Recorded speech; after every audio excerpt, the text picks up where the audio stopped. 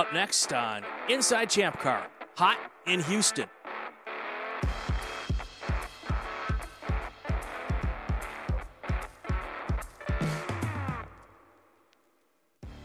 Welcome to Inside ChampCar.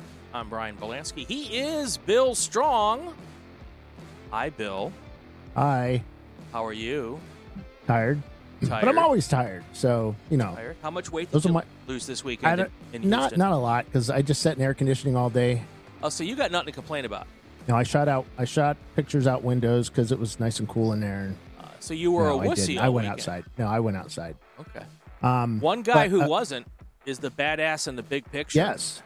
Yeah. Ben Marquart. Yep. Welcome, Ben. Thank you. Ben, thank you. Longtime ChampCar racer. Yep. Been with us since sort of the beginning. So, Ben, this past weekend you were an arriving driver this weekend. You happened to, win a race. But become part of the team that won a race. Yeah, that's kind of a big thing. But before we get to that. Yeah. Tell us how you got started in motorsports. Thanks, Brian. How far back you want to go? You want to go all the way? All the way back. All the way. All right. We go all the way. All the way. Oh, I like that. It's good. Well, I'll say I actually grew up at the local circle track with my dad and my uncles. So I'm from Buffalo, New York, and anyone from the Western New York area might know of Lancaster Speedway, which is might be older than you, Bill. Maybe. No, it's not. Maybe. It can't be. Maybe. I don't know if they invented asphalt back then. Yeah, 1962. There was asphalt. But yeah, I grew up at the track with my dad, and my uncles and stuff. And they were, I think it was strictly stocks, which is basically, I think they had like an old 77 Monte Carlo. And really that to me, that's like the original, like the OG of what we do now, right? It's just the circle track stuff. Just slap a cage in whatever jalopy you can find and you rip it around circles, right? And that was basically it. So at that point, it was really, for me, it was the beginning of the end. I have an older brother who doesn't really, cars aren't his thing. But I know. Yeah, I have a younger brother like that too. He tried, but no. My brother, he drives a Jeep and he loves his Jeep, and that's my brother too. So, and then let's see, kind of what else. I've always kind of just been into it. My dad was, the circle track stuff, so he was always into NASCAR. And then kind of, I realized that road racing was pretty sweet. And then when I, got out of college and got a job, I tried to figure out how to scrape together as many pennies as I could.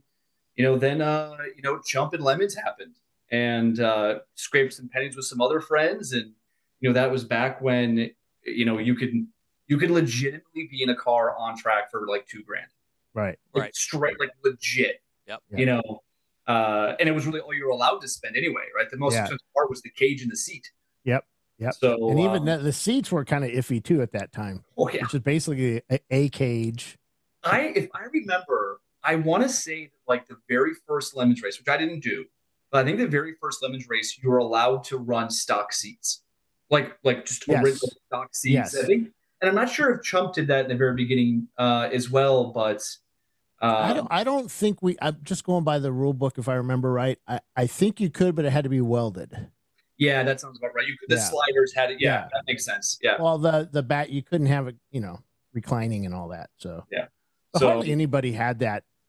Well, on the East Coast, most guys didn't do that. I mean, Ed might have, but no, even Ed wouldn't have done that. I think he would have had a little aluminum seat in that end. Yeah, you could buy an aluminum seat back then for $50. Yeah, right? yeah. You put. That's before anybody knew the value of all this junk, and then all of a sudden, Lemons and ChampCar, or the value of our lives. Yeah, well, no, there was so much junk out there. You could pick it up everywhere. RacingJunk.com and just the used parts place. We were picking up all kinds of stuff, pennies on the dollar. And then they discovered, Miatas were cheaper than hell. And you could do this and build a car for, like you said, less than $2,000. I mean, my first ChampCar was the black Mark 1 MR2. With all the parts I had laying around, I may have spent, I don't know, $400, maybe, because I already had the car. Right. I had a two. We did a swap with a 2.2 because that's all I had, 2.2 liter Toyota engine. All you had? No, it's all I had. I didn't have any more. I didn't have any 4AGs at work. All my 4AGs were blown up. So we knew that, and that's what the engine we were running in our Lemons cars were the 2.2s. Mm-hmm. So yeah, we did that, and then I think a transmission was the most I had to buy. Fun stuff. That was the biggest thing I had to buy, in a clutch, because we went out and test drove the clutch with Troy. There's a video out online, the first drive of the car, and the clutch just slipped everywhere. And Troy came out. He was so mad at me. Did you test this? I'm like, it's like a week before the race, before where did we first race at? VIR. I'm like, yeah, I guess I didn't. Or maybe it's Sebring. No, it's Sebring. No, it's VIR. And the first 24-hour we did there with ChampCar. Yeah. Before we get into all the ChampCar stuff, that's all fascinating. Yeah, I know. But DeLorean Motor Company. No. Before that. Karma. Before that? The Karma. The Karma. To me, the Karma is such a sexy beast. Mm. And you guys. So what's the timeline? It's Karma, then level. DeLorean? Yeah. Well, let me blow your mind here for a second. There's a couple in between. So actually, that guy right there, that was at Celine. So I worked at Celine on that car. That's the Pernelli Jones Edition Mustang. Okay. And the S7. I don't have. Oh, the S7. Yeah. Oh, yes. Yeah. I'm not gonna lie. I've had an unbelievably, fortunately cool professional career. Oh no, that's why we don't care about the NASCAR or the ChampCar stuff. We're here to talk to you about the other stuff. Yeah. Right. So I mean, really, the funny thing is that's where I worked on the S7 race car. That was really at that place. I was like, I'm gonna race. So did you work with Steve? Hmm? I was working at corner 11 at Road Atlanta once, and one of his customers smashed up one of his brand new, rolled it 3 times, a brand new, right out of the factory, right to the racetrack race car. And I get there with my little fire bottle as a corner worker, and the guy's rolled over. He's on his lid, and I tell him not to pop his seat belts, and of course he does. Boom, head right to the top, and he gets out, and he's looking at the car, and he's looking, and he's like, this is the coolest thing that's ever happened to me. I said, whatever you do, don't say that to Steve Celine. Yeah. Whatever you do, act like you're sore, like you're upset. Don't say that to Steve. Was it an S7 or was it a Mustang? It was a Mustang. Yeah, that makes sense. Yeah. It was good stuff. stuff. So there, so started at Celine. Yep. Right. I'm gonna see. Yeah. Right. That's a cool one. Yeah. Yep. And then let's see where to go to Celine. Then I worked in defense. I worked on military. On a fence? On a fence? Sometimes it felt like I was on a fence, honestly.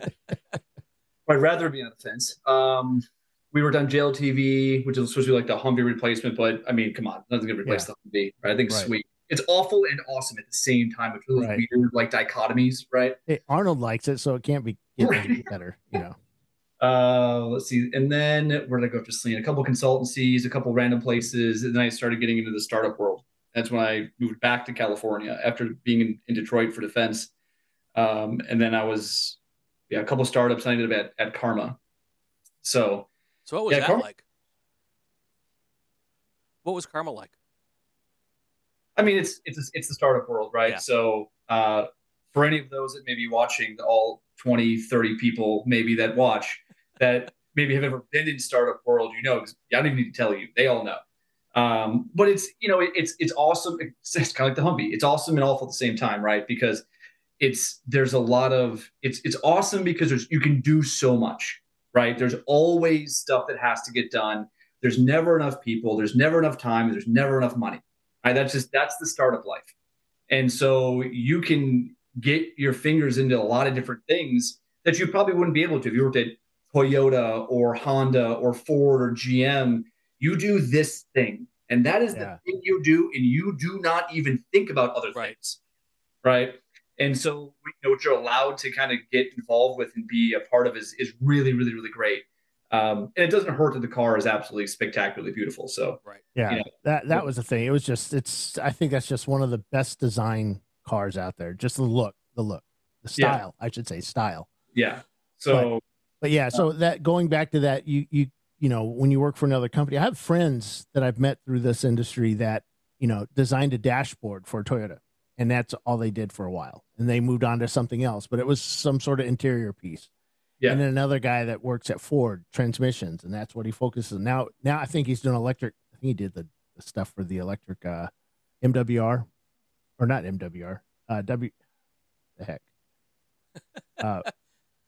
Watson Racing, what's it? Whatever.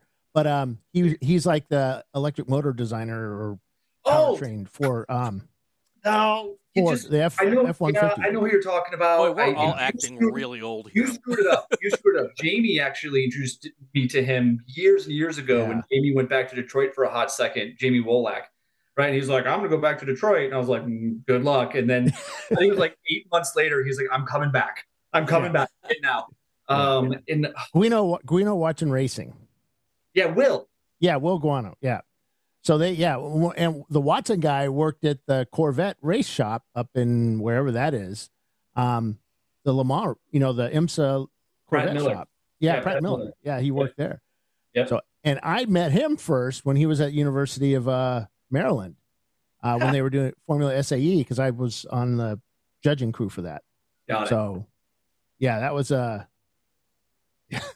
it's a small world, you know, with all these people you meet and stuff. I tell this to people all the time. Automotive, I mean, like, there's got to be a couple million people that work in the automotive industry globally, right? Millions. And it's a lot smaller world than you think. And then you get into the startup world, and it's even smaller yet. Smaller, yeah. Right. So, it's, you know, I know a lot of people that work at Rivian, that work at Lucid. Right. You know, you know, Tesla, you name it. I know a ton of people that work there. So one of my good friends was the head of marketing at Tesla at one point. He's in a book. They don't do marketing at Tesla, I thought. Not anymore. But he was there in the beginning with Mr. Musk. Yeah. And doesn't speak very highly in his autobiography. But yeah, it's he's an MR2 guy. And it's amazing how many guys are in these automotive fields that at one point were on our message board called the MR2OC, and they've gone on to do great things. Billy Johnson, Ford test driver, MR2 guy when he was a kid. MR2 guy. Bill finds a way to bring every podcast back to MR2s. Next week, it'll be Opals. With a little bit of MR2. With a little bit, yeah. So now you're working at a really cool startup with gull wing doors, 88 miles an hour. Indeed. You said the what was it? Time travel and flying. That the time travel sorted. It's the flying part that you're having problems with. Well, you know, I'd say, you know, productionizing the flying is the challenge. On the racetrack, we have figured out how to fly a car, no problem. Got that? Yes. Now let's segue into that, and now we go into back to ChampCar. And I don't know, folks, you guys, all 11,000 of you guys watching, or 12,000 now, big jump, watching. Back when ChampCar transitioned over to ChampCar, there was a television show made about us called the ChampCar Championship. And the opening scene shows your car flying at Laguna Seca. You know, I texted Wilson. He was my co-owner. Him and I started Alchemy Autosport, Miata PI together. And he was, I was thinking in the beginning, right? So he was in the car. I texted him. I was like, hey, you should tune into this podcast. So Wilson, if you're listening, very specifically bringing this up. Yeah, it was. And I also have to little shout out to the Flying Hawaiian and Two White Guys team that had the video. Actually, it was, what'd you call that? It was like a illegal video at the time, because the camera was like in the bumper, and you weren't allowed to have anything outside of the cage. Right. Yeah, I did the same thing. So yeah. Oh yeah, people complain about it all the time. Yeah. Well, mine was actually outside the car. Yeah, and the let's see what it was. I want to say it was like lap 4 or 5. It was within the first 20, 30 minutes, right? Laguna Seca. It was back then we called it the championships, right? I always like that play on words. 2015, and when he called in, he's like had some light contact, comes in the front wheel. Wait. So I want to light contact. You said right, light contact. So I heard. So, the original radio in was there's some light contact. I'm going to come in and so we can check it out, right? It was like absolutely not. We're going for the win, baby, because that was also back then when it was Parc Fermé and 2 days. Yeah, because I was there as well. So my car was there racing. That's right. Yes. So he comes in, the wheels, kind of one looks like that. And I've got pictures of it too. Let's see. The control arms were just absolute pretzels, and the damper was blown out, just absolutely blown out. The shaft was bent, and I was like, "Hey, how did it drive?" He's like, "Terribly." And we just bent the tie rod, so we just threaded it in as far as we possibly could because it was like 3.5 inches toe out, right? And we just threaded that bad boy in all the way, and I was like, I don't know, like. Go give it a look. Go. And the radio was in, and he's just like, honestly, it's not that bad. Well, if you would have taken the other side and gone a couple inches toe in, it would have been great to make left-hand turns. Now, then your drivers are complaining the steering wheel's not straight. Like the wheels like that. Exactly. You can't win with drivers, I'll tell you. Yeah. When we watched that video, I remember because we got to see a pre-production version, before it went to Discovery. Mm-hmm. And we're watching this video, and it's like, oh, great opening. Oh, shit. Like, we're so trying to not say ChampCar or ChampCar is a contact sport. And what's the thing that happens? Boom. I remember that. I remember we talked about that. I don't know if, I'm sure, Billy, you and I talked about it back in the, back then it was like, I'm not sure this is the message that we're trying to put out. No. Leave it to the producer to find the best piece of video to put in the first 5 minutes of the show. And and they over and over and over again. It's like, boom, that's boom. our job. And then, anybody that just, you saw a car like go, want to do one of these things, and they when they add music to it and slow it down, and they slow it down, there's an abrupt change of direction. It looks like somebody hit. And of course it was the whole time we're just like, oh, I don't know, man. I don't know. But hey, it's on at 3:30 in the, in the morning on a Sunday morning. Nobody's going to watch this. It was their highest rated show of the year at that time slot. Yep. At 3 a.m. And you got 400. 99% ChampCar racers that stayed up late to watch it. They all thought they were showing up for a B movie and then realized it was a very different show. Yeah. Well, it was funny because the show was made over 2 years because I'm racing in part of it. And the next part, I'm actually working it. Mm. So you see me a couple times doing interviews and doing my stuff. And Mike's the CEO at the time. And before that, I was there. Mike wasn't even at the track. So yeah, it was a pretty interesting way of producing it. My first time ever involved with working on a docu-follow. So, and it was a docudrama follow. So yeah, because that was what it was all about, was a drama. That's why so many people come up to us and ask, "Hey, I want to do a TV show," and I'm like, "Dude, no. Unless you're gonna have like wrenches flying across the room every other scene, mad tryst with some of the racers, which is never gonna happen, or you never know, but Jimmy, tripping and falling everywhere, hoisting the mast or whatever, it ain't gonna happen." You tell them they can do a behind the scenes of Inside ChampCar. Yeah, they could. Yeah. Just, opposite sides of the country. I'd like to see the crew for that one. Exactly. So Ben, you're now working on the DeLorean. Yes. Okay. Yes. Now, so that's got to be a kind of trippy, right?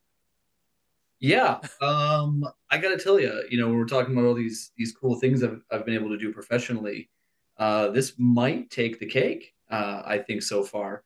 Also I run all of engineering at this point, so it's kind of cool. And I'll be the first to admit that it's a lot of pressure, right? This isn't, like Brian, Ben, and Bill's new startup company. Nobody gives a shit what happens and what it looks like or anything about it. Like, everybody's watching. Yeah. I was even I just received a letter. Actually, this is one of my favorite things about it. I just got a letter. This is like the third or fourth letter that we've gotten from a kid actually over in England.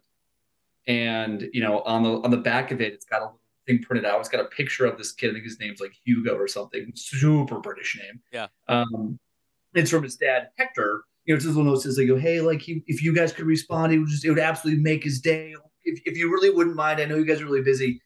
And you pull it out, and the kid's probably 6, maybe 7 years old, and it is in crayon. Dear DeLorean team, I designed a car for you. I hope you can make it. You can have all of they're all free. And then you flip it over, and it's just the most adorable thing, right? That's it's cool. Like, I remember being a little kid and drawing cars, right? In notebooks at school, right? And stuff like that. And so to have those things come in, it's a really awesome feeling to know that like little kids are excited about what we're doing. But at the same time, I'm like, I can't let down 7-year-old me. Right. Yeah. You know what I mean? Like, so, but no, it's honestly, it's really great, to bring the brand back, something that, and if you really think about brands that have come and gone over the years in automotive and kind of the story behind them, nobody, and I always use the example of Bricklin.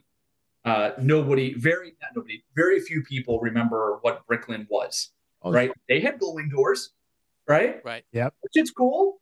Nobody knows what a Bricklin is, right? Well, I'm old too, and I lived in England, so I saw a lot of Bricklins. A lot of pilots in the UK bought Bricklins. Because they were like Breitling. Yeah, because it was, they're pilots. Right. They're fighter pilots. So, they buy the coolest sports car. I had another pilot friend that had a Lotus Europa that I almost bought, but I couldn't afford $1,500 to buy it because, I was just a lowly airman. Sure.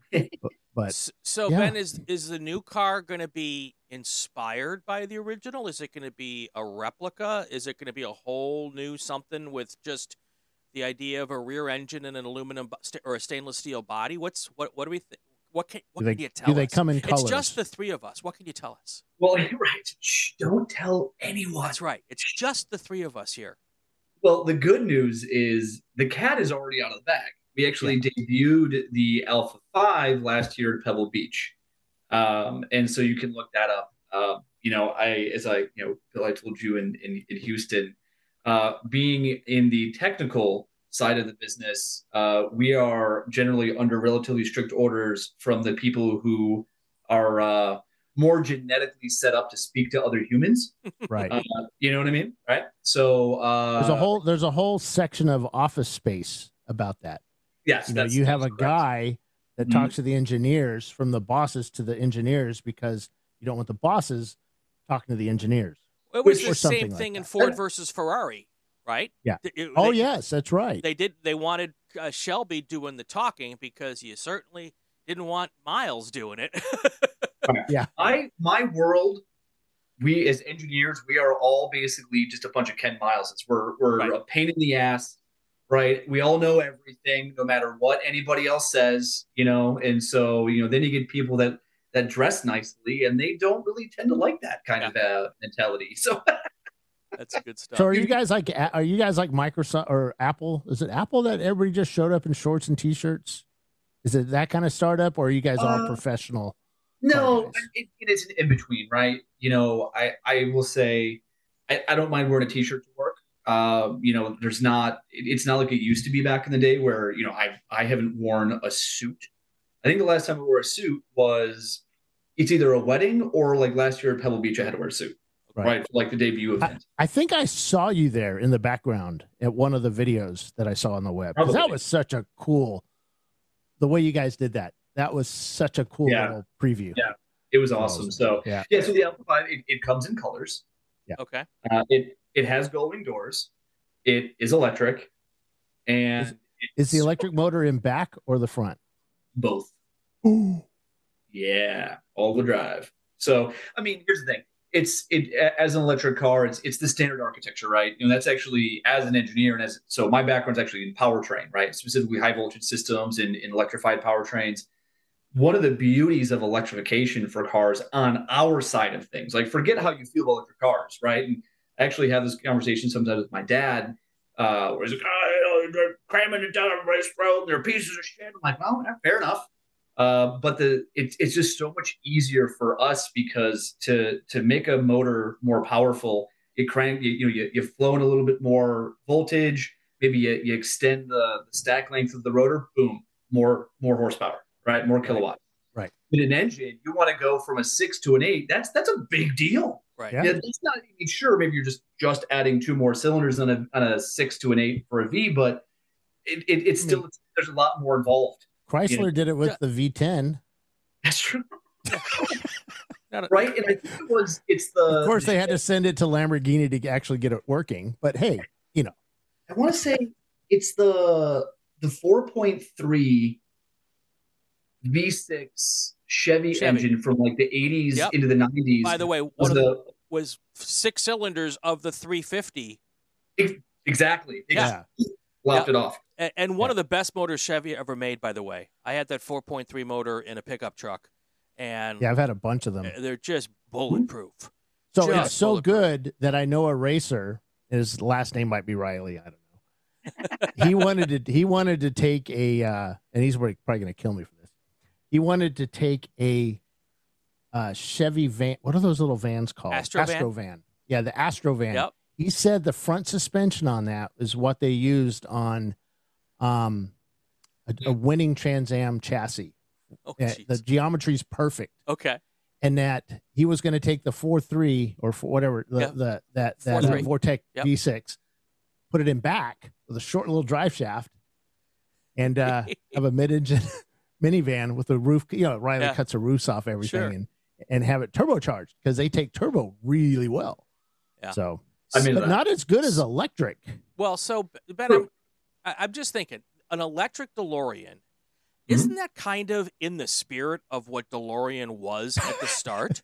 Not talking about Back to the Future. I'm talking about just the idea of being innovative with a stainless steel body and all of that. I mean, a DeLorean, we laugh because of what we know the history of, and it didn't work as well as John DeLorean wanted it to. It was the Peugeot. Was it Peugeot V6 in the back of it? PRV. It was somehow Peugeot, Renault, and Volvo somehow got together and said, let's take all of our worst engine people, put them in a room together, and see what they come up with. And then John DeLorean was like, I'm in. I want something. But my point is that there was a lot of innovation in that car. Yeah. And when you think of this project now with electric, it's kind of like in the spirit of what John DeLorean was all about, right? Yeah. Right. And honestly, that's a big part of where like the responsibility things comes in, because a lot of people are like, well, it's going to look exactly like a DMC 12, right? And it's going to be stainless steel and we're like, well, we're not trying to do a knockoff, right? Because one, it would be disingenuous, first of all, right? To do like just, even to do a replica would be a bit disingenuous to a certain extent, right? Unless it was actually like a flat out true replica for that purpose and that purpose alone. But we definitely felt that, electric was where it was at. It absolutely makes sense. It also will make some regulatory compliance a lot easier as well, right? California, among others. And so, you're right. It is very much on brand. And so, what we've been doing is how do we honor the brand and the DNA of the brand and the legacy, but not just phone it in and make the body stainless steel again. Right. So, it's been, I think, let's see, the questions I always get asked, right? There's like 4 or 5 questions I always get asked. So obviously gull wing doors. Yes. Keeping those. 2, stainless steel. No. I understand the Cybertruck and Elon and Tesla, stainless steel, but that shit sucks. Okay. It's heavy and it's not for an electric car, right? Maybe an electric truck, different conversation. Sure. It's not easy to work with, and plus it has issues with crashing, doesn't it? It depends how you use it structurally, right? So you're not going to use stainless in crash structure, right? Okay. Right. So typically the body panels are thin enough; they crumble, right? They're not really contributing as much. Now, I'm not an engineer in the Cybertruck, so I'm not sure exactly how they did that thing. I think they've done a lot of really awesome stuff. I've a lot of respect. I've been trying to get the glass guy on for a while, but that was awesome, by the way. I heard that he's buried next to Jimmy Hoffa. Yeah, might be. Underneath the stadium in Detroit. Next to the guy that had the rock, that gave Elon the rock or whatever. Brick. Yeah. Here, try this. What marketing guy? That's because that's when they stopped getting rid. That's when the marketing guys got all fired at Tesla. Man, these marketing guys suck.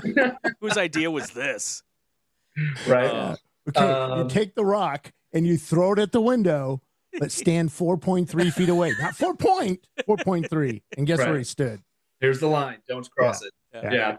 So, anyway. So, with the stainless steel and let's see. So, so the gullwing doors, stainless steel, flux capacitor, that's a good thing.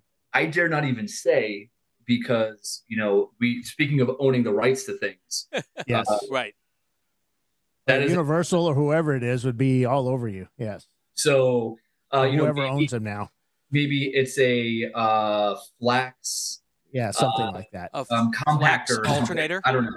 It's a cigarette lighter in the middle of the seats. That's what it is. Right. It's the old cigarette lighter where you press. We used to have those in the bomb dump where you press the button and it heats up and you can light your cigarette that way. That way you don't have a flame because you can't have flames in a bomb dump because something about they're bad. Yeah. Let's see what else. 88 miles an hour. Yes, it will go over 88. Oh yeah, that was our teaser. Does it skip from 87 to 89 on the dashboard? That's what I want. Oh my God. Yes. You need to make your dashboard skip 88. We did you always do like a movie reel basically in the show cars, right? So it kind of shows what would, different screens it goes through. And there's actually a really cool, we did it's obviously the car's not moving, but it goes up to 88 and then it would glitch and then it looked like the dash. I love it. So it went from new, glitch, old. So it was we were playing with a lot of the stuff like that. Nice. That's awesome. So it's really awesome, right? So obviously it's incredible. I'm honored to be a part of it. It's a big responsibility. How do we honor the brand, but establish it not as just kind of knocking off the old. So there's definitely there's a lot to it, and I'll tell you, everyone has an opinion. Sure. Oh yeah. Yeah. Well, with electric and without. Let's go back to DeLorean. So you and I were talking last year at Willow Springs, or actually a whole bunch of us were all sitting around drinking brewskis and talking. And you had I think the website actually showed an actual DMC, and then there was a transition car, and then your car. It was like a fake history of the DeLorean models. Oh yeah. So what we had done is, prior to Pebble Beach is, again, with the Alpha 5 kind of being its own standalone vehicle as a, mid 2020s car, right. It's not going to be the DMC 12, right? So how do you explain a car that is 45 years newer than the last one that came out and it's still being part of the same brand without being that knockoff, right? Mm-hmm. And so what we did is we called it the generational or evolutionary design concepts. So we had like a 90s concept, a 2000s concept, and 2010s concept to kind of show, look, this is when some of those features that are on the Alpha 5, they were first introduced in 1993, right? And we even put specifications in a. I might have some right here. I don't know where I put them, but we had these gifts at the beach at the house we were having the events at, and then we made trading cards effectively. Oh, cool! And we had trading cards of those generationals, and we actually put specifications on the back of what we think they would have had. And so, speaking of turbos, I think the 1994 version, we decided that what would have been on brand, I want to say it was a twin turbo V6. Yeah, because that was about the time the Nissan and the Toyota, the Supra with the turbos and So we said V6 probably would have been something we would have put in there, or what DeLorean would have done. And one of the really cool things about the company too is that we have the original drawings, hand done drawings. We also have a lot of the original paperwork for the patents that were filed that never got used. Right? Some really weird, wild stuff. I mean, John DeLorean, as much as, the end maybe wasn't so glamorous, that guy, I mean, he was Elon Musk before Elon Musk existed. Right. Just rules didn't matter. And he had all these awesome ideas, these really, really creative engineering ideas just constantly flowing out of that guy's brain. And so, we were trying to use some of those ideas that never made it to the DMC-12. Like how could we have used them moving forward?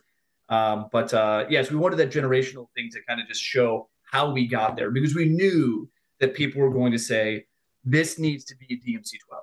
It should be the DMC-13. That's what this car should be. We knew people were going to have that opinion. So we wanted to show this is how we got there, right? Like, do you want to buy a 1986 car in 2025? It doesn't make any sense. Well, that's like a lot of these kids that, I've been associated with the MR2s for a very, very long time. They all want a new MR2 to come out, but they want it to look like the one or be like the one in the 80s or the 90s. And, that it would never pass any crash tests, would never pass any emissions tests, won't do any rollover tests. And there are just so many more. And in order to, even the lights, pop-up headlights, you can't have those anymore because of pedestrian laws. Yep. So there's just, and you have to be able to sell it everywhere in the world because one world. Right. Yep. So yeah. And it's just, it's funny that, you just can't make another DeLorean because it would just never work. Right. Mm-hmm. So you guys have some DeLoreans, don't you? Some original ones. Oh yeah. Yeah. Yeah. We've got one in the shop right now. Actually, we've got we have a DMC-12. I think it's an 83. There's like all these like little tiny differences. Yeah, changes. Yeah. I think that was the 83, and it's next to a couple of our show cars currently kind of out in the shop where things just kind of sit and don't get touched. Right. So did you ever think about doing a DeLorean ChampCar? Oh, absolutely. I think it'd be really cool, but I mean, here's the thing, right? You got to do an engine swap. We got to do it. First thing. Now there's a guy or a place in San Diego that did the Kia Stinger GT. They put that turbo V6 into a DeLorean. Oh, wow. And so actually there's a shop, one of the restoration shops. There's 3 DeLorean restoration shops. There's one in Huntington Beach, California, just north of Houston, and then one in Florida. And they actually brought it to the restoration shop and said, look, we put this engine in here. It's incredible. However, we're going to die. So if you figure out how to make this thing not kill us, that'd be great. Was it just alignment that, the alignment settings or just, throttle lift oversteer into a bank? That would be my guess. That car isn't very well balanced to begin with. I'm not sure what they ended up doing with it, but So I don't know, maybe we put that in the back, right? Something like that. But then, it's got that fiberglass tub. So the DMC-12 is built off of a Lotus platform. Oh. And so do you know which one? I believe it's the Esprit. Oh, okay. All right. And so it's actually got this, the frame it's actually an X frame. So down the tunnel, and then it kind of has built-in subframes. So it looks like an X. And then the fiberglass tub hangs over it, right? That's partly why it's so low. Yeah. So how do you put a cage into something like that, which, speaking of safety, that thing wasn't safe to begin with, right? No. I had talked to Ray about that, and I guess the Corvettes, because they're all fiberglass, they have special consideration on how there's a special way of installing a cage in a Corvette. So basically the same thing, but it would have to be on our VPI list, and it has a potential of beating E30s and Miatas, so it's going to be 600 points. So maybe because most of us champ racers are just car nerds. Maybe everyone would just be like, just make it 0, make it 1 point, so it happens. No, no, they wouldn't. No. Zero chance. Cannot be 76 points. Can't be any lower than the Opal. All right, so with Ben, we actually did bring you on to talk to you about ChampCar. Yeah, and we could talk about this all day. Well, let's do this one more time. Tell us about this weekend. That's because you were in a winning. Oh, okay. That was where I was going. It's on my list of things. So you were arrive and drive this weekend because you live near the track. We were at MSR Houston. Yeah, I live in I had never been there, and I'll tell you what, that is a beautiful track. It's a great place. I was expecting desert, because I'd driven through Houston, never really been there. I thought it was going to be just a bunch of oil derricks and oil or gasoline refineries everywhere. Nothing like that. It's out in the green pastures. It's quite beautiful, actually. I have to agree with you. It reminded me a little bit of a non-desert version of Buttonwillow. Yeah. Oh, wow. And the track itself, actually, we'll get to the winning in the race continuing. But the track itself reminded me a lot of, it had Buttonwillow in it. It has Las Vegas Outside Road Course in it. Yes, It's got some Chuck Wallet in it. It's actually, I really quite like the track. It has that whole 3, 4, 5 complex. They call it the Dirty Diamond or Diamond Cutter or something like that. I forgot what it's called. It's pretty tricky, right? And it's a lot like Star Mazda at Buttonwillow, where you have to go. Buttonwillow, it's mirrored the other way, right? But at MSR Houston, you got to go right to go double left. Got it. Right. Okay. Oh, right. So it's and you're coming in hot, right? You're coming out of that basically turn 2 carousel. And in a Miata with Aero, you're 3/4 throttle. You're coming out, I think, at 90 miles, 100 miles an hour almost. And then you're going down this little mini straight, and then you got to kink right, and then left, and it's got this weird. It's just it's fun. Well, you saw some of the cars with more suspension movement, and they were iffy through there. It was pretty cool watching them from I really like that track. I like it a lot better than Harris Hill, which is between it's in San Marcos between San Antonio and Austin. Right. That track reminds me of the Inside Road Course at Fontana, which is not an actual racetrack. It's just it's like parking. It's parking for haulers for NASCAR. It is not a racetrack. So you want to know a funny story about that? So I think one of the last times you drove, it was the one when Leno was there. Well, that was when we did Roval though. Back in the early days, we did the inside only. Yeah. They wouldn't let you do. I don't think John could afford to go to the outside. I don't know. I believe that was the case. Yeah, but the so the playground, they call it the playground. Yeah. Before you get back onto the track, onto the oval part, we had to go set up cones, and in the past, the track had done it. Well, for some reason, nobody did it. So Dana said, "Go set them up." So I'm like, well, hell, where do I put them? So I start looking around. I kind of remembered how it went. So I put all the cones out, and I take Leno and Adam Carolla.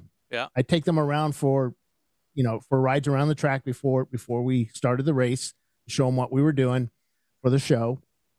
And then as I approach it, I'm going, oh shit, I'm going way too fast. And I hit the brakes, and luckily, I had a Mercedes. All the nannies kicked in, and it kept me from rolling it. But I got through it, and I'm like, that was a little odd. Because I remember guys going a lot faster through there. Mm-hmm. And the corner workers later on, when we were resetting everything up, the corner workers were laughing at us because they're like, I don't know why they put the cones there, because that's not where you put the cones. You put the cones another 15 yards out. Yeah. So, and who wipes out the cones the first lap? Leno. Hits every one of them. Boop, boop, boop, boop, boop. Yeah, I remember that. Oh, I remember that.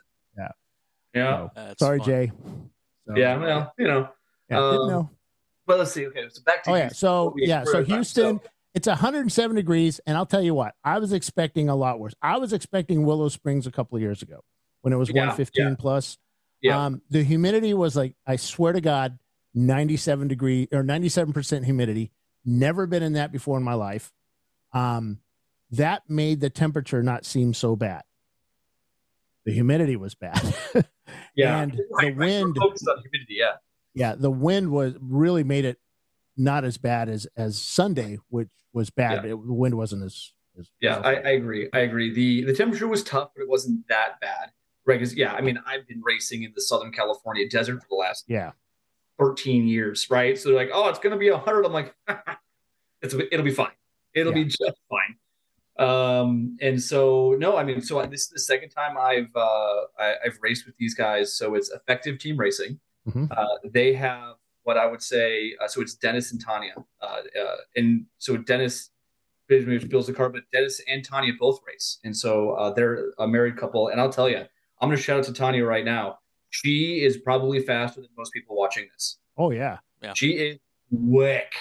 Yeah. Very, very quick. And, especially a track like Houston with a manual steering Miata with some pretty sticky fat tires on it, that's not a walk in the park. I mean, you're going through turn one and then the carousel, it's high speed and you are hanging on. I mean, I have a blister on my hand from just managing the wheel into turn one. Yeah. It's a lot of effort, right? And so, they're fantastic. The car is fantastically prepared all the time. Dennis is the perfect guy you want to rent with. So Dennis was really concerned on Friday about his alignment.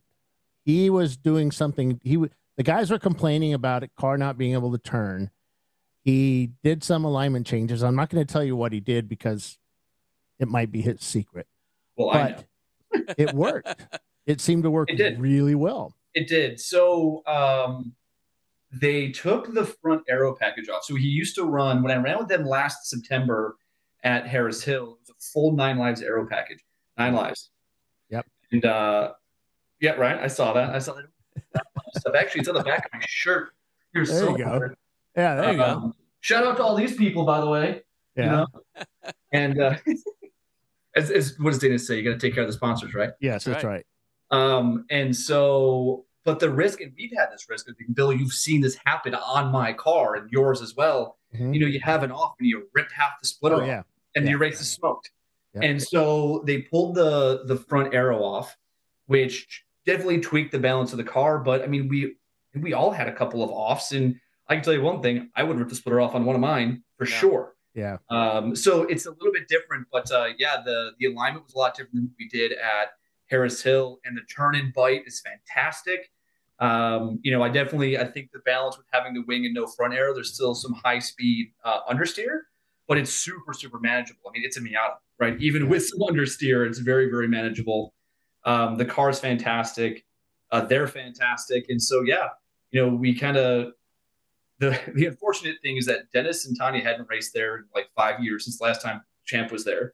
Right. I had never been there before. I'd never even seen the track before. I watched probably 5 hours of videos, and you've got to sift through the videos that don't make any sense, right? There was a found, and it was like some kid in an E30.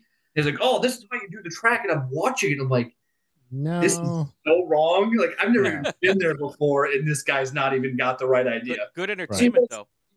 Yeah, you got to sift through. But and then Paul, the other guy who was in the car, he'd also never been there before, and there was no, like, the Friday test day, there wasn't going to be one.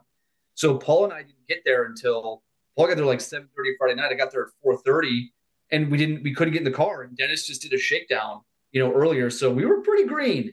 Yeah. And the car was absolutely fantastic. We ran a flawless race. Our pit stops were absolutely perfect.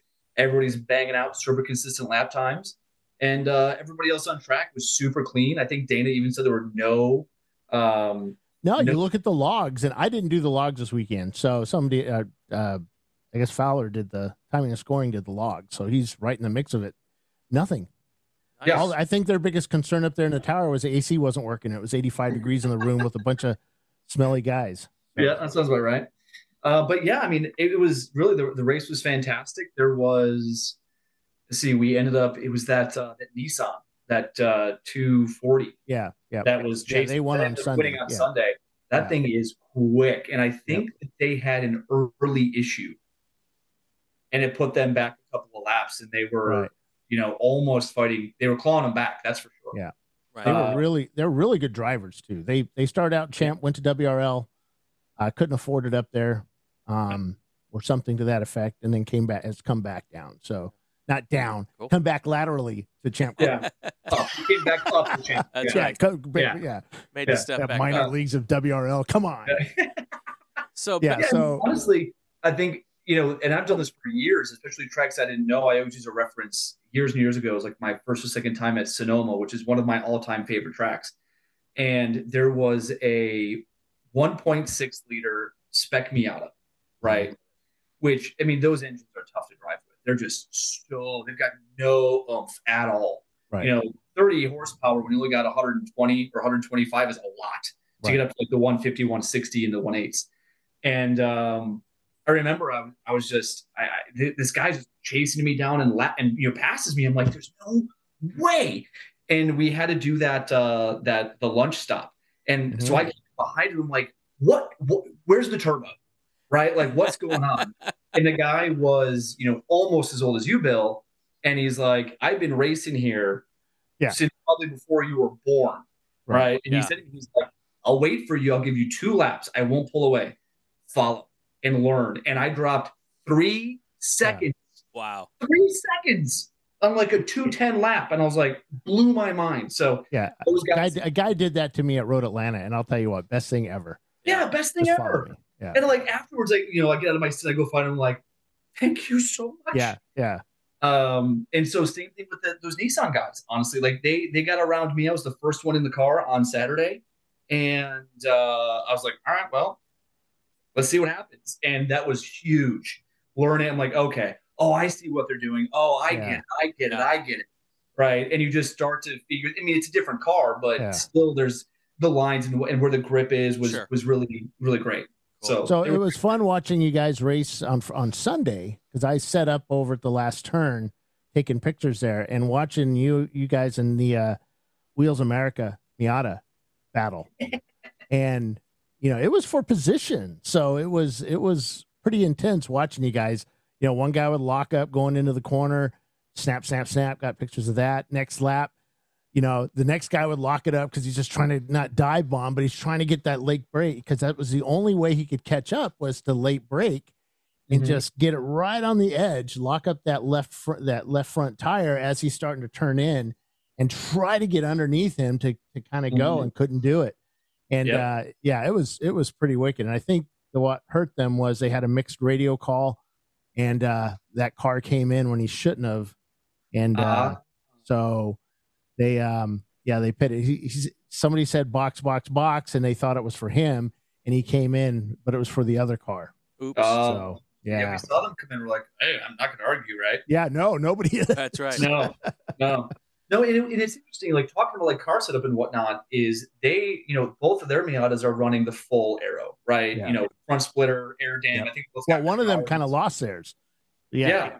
Right. Yeah. And so, we were, Dennis has the car so well set up that I don't think there was nobody that I think caught up when I was in the car through the carousel, right? Going down into that 3-4, 2-3-4-5, whatever that complex is down there, that demon thing, right? And it was wild, right? Kind of, are you going to try? And the real thing is, are you really going to try to go to the inside there? Yeah. Right. And outbreak, because there's, the track goes from this and then it kinks. So like, it feels like it does. Seems like it goes in, like NCM does that. Yeah. Yeah. So it's like, I think I almost did it one time. I'm like, no, I'm not going to do it. This is not my car. I'm not going to do it. Yeah. Yeah. All right. So go ahead. No, Sunday was great. I was the last one in the car. So you were locking them up. Oh yeah. No, it wasn't every time, but it was. I mean, it would look like a tough race. I mean, every time I could only see like half the course. So I'm thinking, okay, when they come around the bus stop at the top is when I would first see you. They're slow. Oh, they're nose to tail. Or, he got 4 car lengths ahead of him. Oh, now he's catching back up. It was such a fun race to watch. Yeah. It was a lot of fun to be in it. And then at the end, we were, I think, 3 laps behind that Escort. And I was taking off like 6 to 8 seconds a lap. And I needed like an extra 10 minutes or 15 or something to catch him. And I got 2 laps undone. And I finally said, like, I knew I wasn't going to hold in the lap. And I just wanted to catch him one more time. Because, like when that it's the last stint, you need to bring it home, right? You're not going to get another position. No one's going to catch you from behind. You're kind of you're insulated on both sides. And then they're like, look, you're going to just miss catching him for one more lap. And I was like, yeah. And I was just, I think it was like through the keyhole is when I finally caught him and passed him on the very last lap to just then be on the same lap. And I was like, yeah. And that's fun, right? That's what it's really about is having something to try, like, and he's a little bit closer and a little bit closer and a little bit closer. It was a lot of fun. It was absolutely, it was a blast. So Ben, well, thanks for being with us. Yep. We could go on all night. Yeah, we could. Oh, Bill, you and I have done this for hours at tracks after. Yeah. Even after the race, we're sitting there talking during the race. Oh, the race is over. Wow, what were we talking about a minute ago? Yeah. Well, the amount of times that my wife is like, "Hey, Everyone's gone. Can we leave? I'm just chatting with Bill. And we didn't get to talk about Jamie. So Jamie has not been in any of my conversations for, I don't know, 6-7 months. And all of a sudden yesterday or this past weekend, we're talking about Jamie. And guess what I wake up to this morning? Bill, why don't you make T-shirts for women? Because the ones you do are too hard on my nipples or something like that. I don't know. But he wants soft baby butt, softness T-shirts made by ChampCar. I mean, in all fairness, those really soft T-shirts, those are the jam. He's not wrong. I'll give him that. Well, if he comes to a race within the last year, he would know that they're good shirts now. That's a fair point. He's not racing as much back out west. Jamie. Sir, Mr. Jamie, looking at you, Jamie. It bothers his autism. We're going right down. Funny, Mark Kruger's face.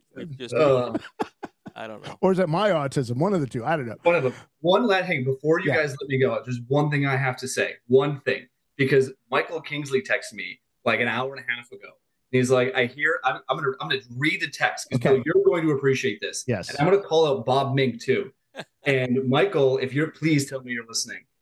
Text me and says, shit, where is it? I hear talking to Bill. Don't forget to tell him how awesome Arrow is and how every team should bolt on as much as possible. Yes.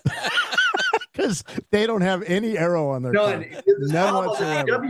Yeah, the Rotoflukers in California, with the FC RX-7, which I rented with them, and we won the last time I raced with them as well for their first win. And Bob Mink is like one of the big engineers at VW too. Yeah. So and Bob, he's OG as well. All those guys. Oh yeah. Well, Bob was our first CEO, so our first board chair. That was it. Board chair. Yeah. All right, so we need to get going because we have time limits. We'll have you on again, man, and we'll talk even more. Maybe we'll do the the Bill and Ben show. Oh boy, that's awesome. Yeah. There's not enough time on the internet for that. Oh, we get Jamie on here too. That would be funny. All right, Ben Marquart, thanks for being with us. Had a great time. We'll get you on again, I'm sure. Sounds good, guys. Thanks. Pleasure being here. All right. Next up, we've got the Winner's Circle interviews from Houston coming right up now. Are you an effective team? We're an effective team. Every single one. Yeah, we're an effective team. I know that reference. Oh, yeah, I know you do. Yeah, you got it. Yeah, the first event we ever did. Yeah. So, hell of a race today with the heat, the wind, the humidity, just everything. It's pretty toasty. Yeah, pretty toasty. I mean, right from the green flag this morning, it was hot. We knew it was going to be something to manage. Everybody did really good. But I think, everybody did real good, kept a clear head, stayed out of trouble, consistent. It takes a lot, not just a lot of good things happening, but a lot of luck. And, it worked out today. So tell me about your fuel towards the end there. Were you conservative? I was on empty. Yeah, I was on empty, but I watched you putting down some hot laps, and then all of a sudden you were not. Yeah, and then the tires get hot. You got to let them cool off a little while, but, and you got to cool off a little while. But, just managing, definitely today, everybody was just having to manage all those things. So who are your drivers today? We got Paul, Ben, my wife Tanya, and crew helping out, Tom, Adrian. Couldn't have done it without them too. So, it just was a big team effort. Everything went really well. Stops went really well. Everybody drove clean, stayed out of trouble, and that's what it takes. So what's the strategy for tomorrow? Do it again. All right, guys, congrats. Win here at MSR Houston. Thank you, man. Think you know the Brooks Ghost? Think again. Introducing the all-new, better-than-ever Ghost 16. Now with nitrogen-infused cushioning for lightweight, supreme softness that feels good every step, every street, every single day. So go ahead, take your daily joyride in the all-new nitrogen-infused Ghost 16. It'll turn your everyday miles into everyday endorphins. Let's run there. Head to brooksrunning.com to learn more.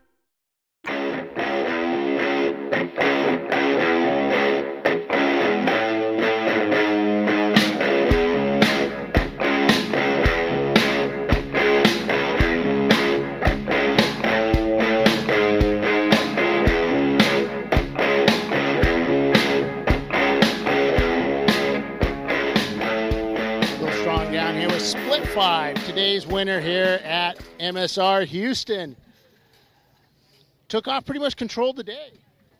Yeah, it was great going last because my brother and Andy and my other brother who left put up crazy lap times for 5 straight hours. And so when I got out there, I just had to keep it on the track. So it was nice. So all you had to do was just do consistent laps and keep it on the track. Keep it on the track for 2 hours. I didn't even, so it was nice. It made my job real easy. Yeah. So a lot better than yesterday. How the tires look today? So we're not running the tires we like to run. And so the backs are done. We swapped the fronts. And so the fronts are good, but the rear end is all over the place. It looked like it going into the last turn there. It looked pretty rough towards the end. Yeah. So, just keeping it on the track. Good thing I didn't have to, compete real hard. I just had to bring it home. So some of those little Miatas are getting a bit racy there. Yeah. Oh, yeah. Yeah, I wasn't gonna fall for I wasn't gonna get sucked into a race with the Miatas. I had to swallow my pride and let them go. Yeah. Where are you guys gonna race at next? We'll do Harris Hill in September. We'll see you there. More Miatas. Yeah, there are tons there. Yeah. All right, man. Congrats.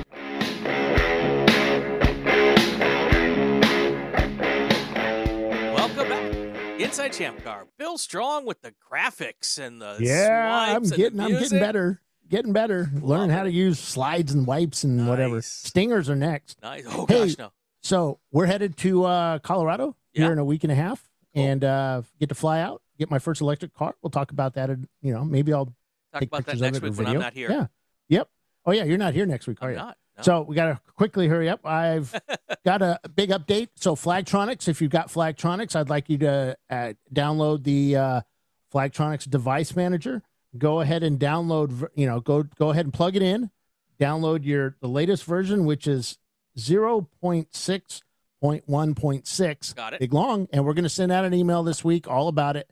But it adds some features, and it also, remember how when you go into a yellow, it's purple 35 is out and you go into a yellow, it may turn back yellow.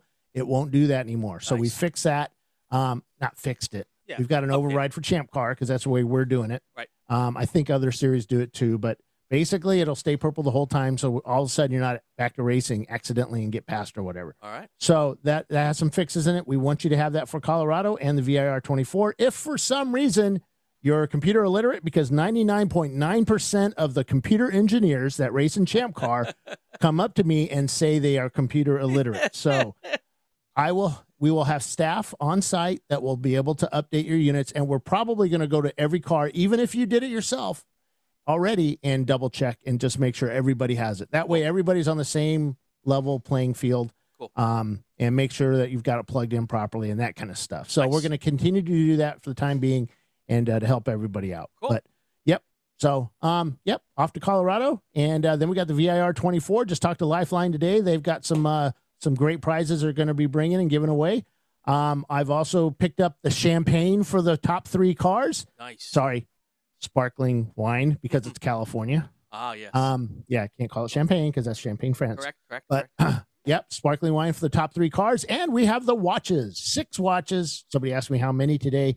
6 watches for the winning drivers of the winning car. Nice. And hopefully we might have some more prizes and such. So we will be racing. And hey, guess what? I found out today. Well, I found out a week or so ago, but I forgot to mention it.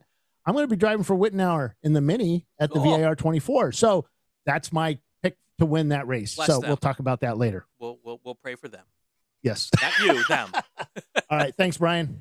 All right. That's going to do it for another episode of Inside ChampCar. If you like what you heard, subscribe to the podcast or the YouTube channel so you won't miss any episodes. Also, it would be great to be shared on your social media channels. Comment on the ChampCar Facebook page. We have a new podcast every week. He is Bill Strong. I'm Brian Belansky. You are listening to the Racing Wire Podcast Network, and you are watching ChampCar live on YouTube. I'll be back in 2 weeks. Bill will be here next week. Have yourself a great weekend. And Spotify. And Spotify.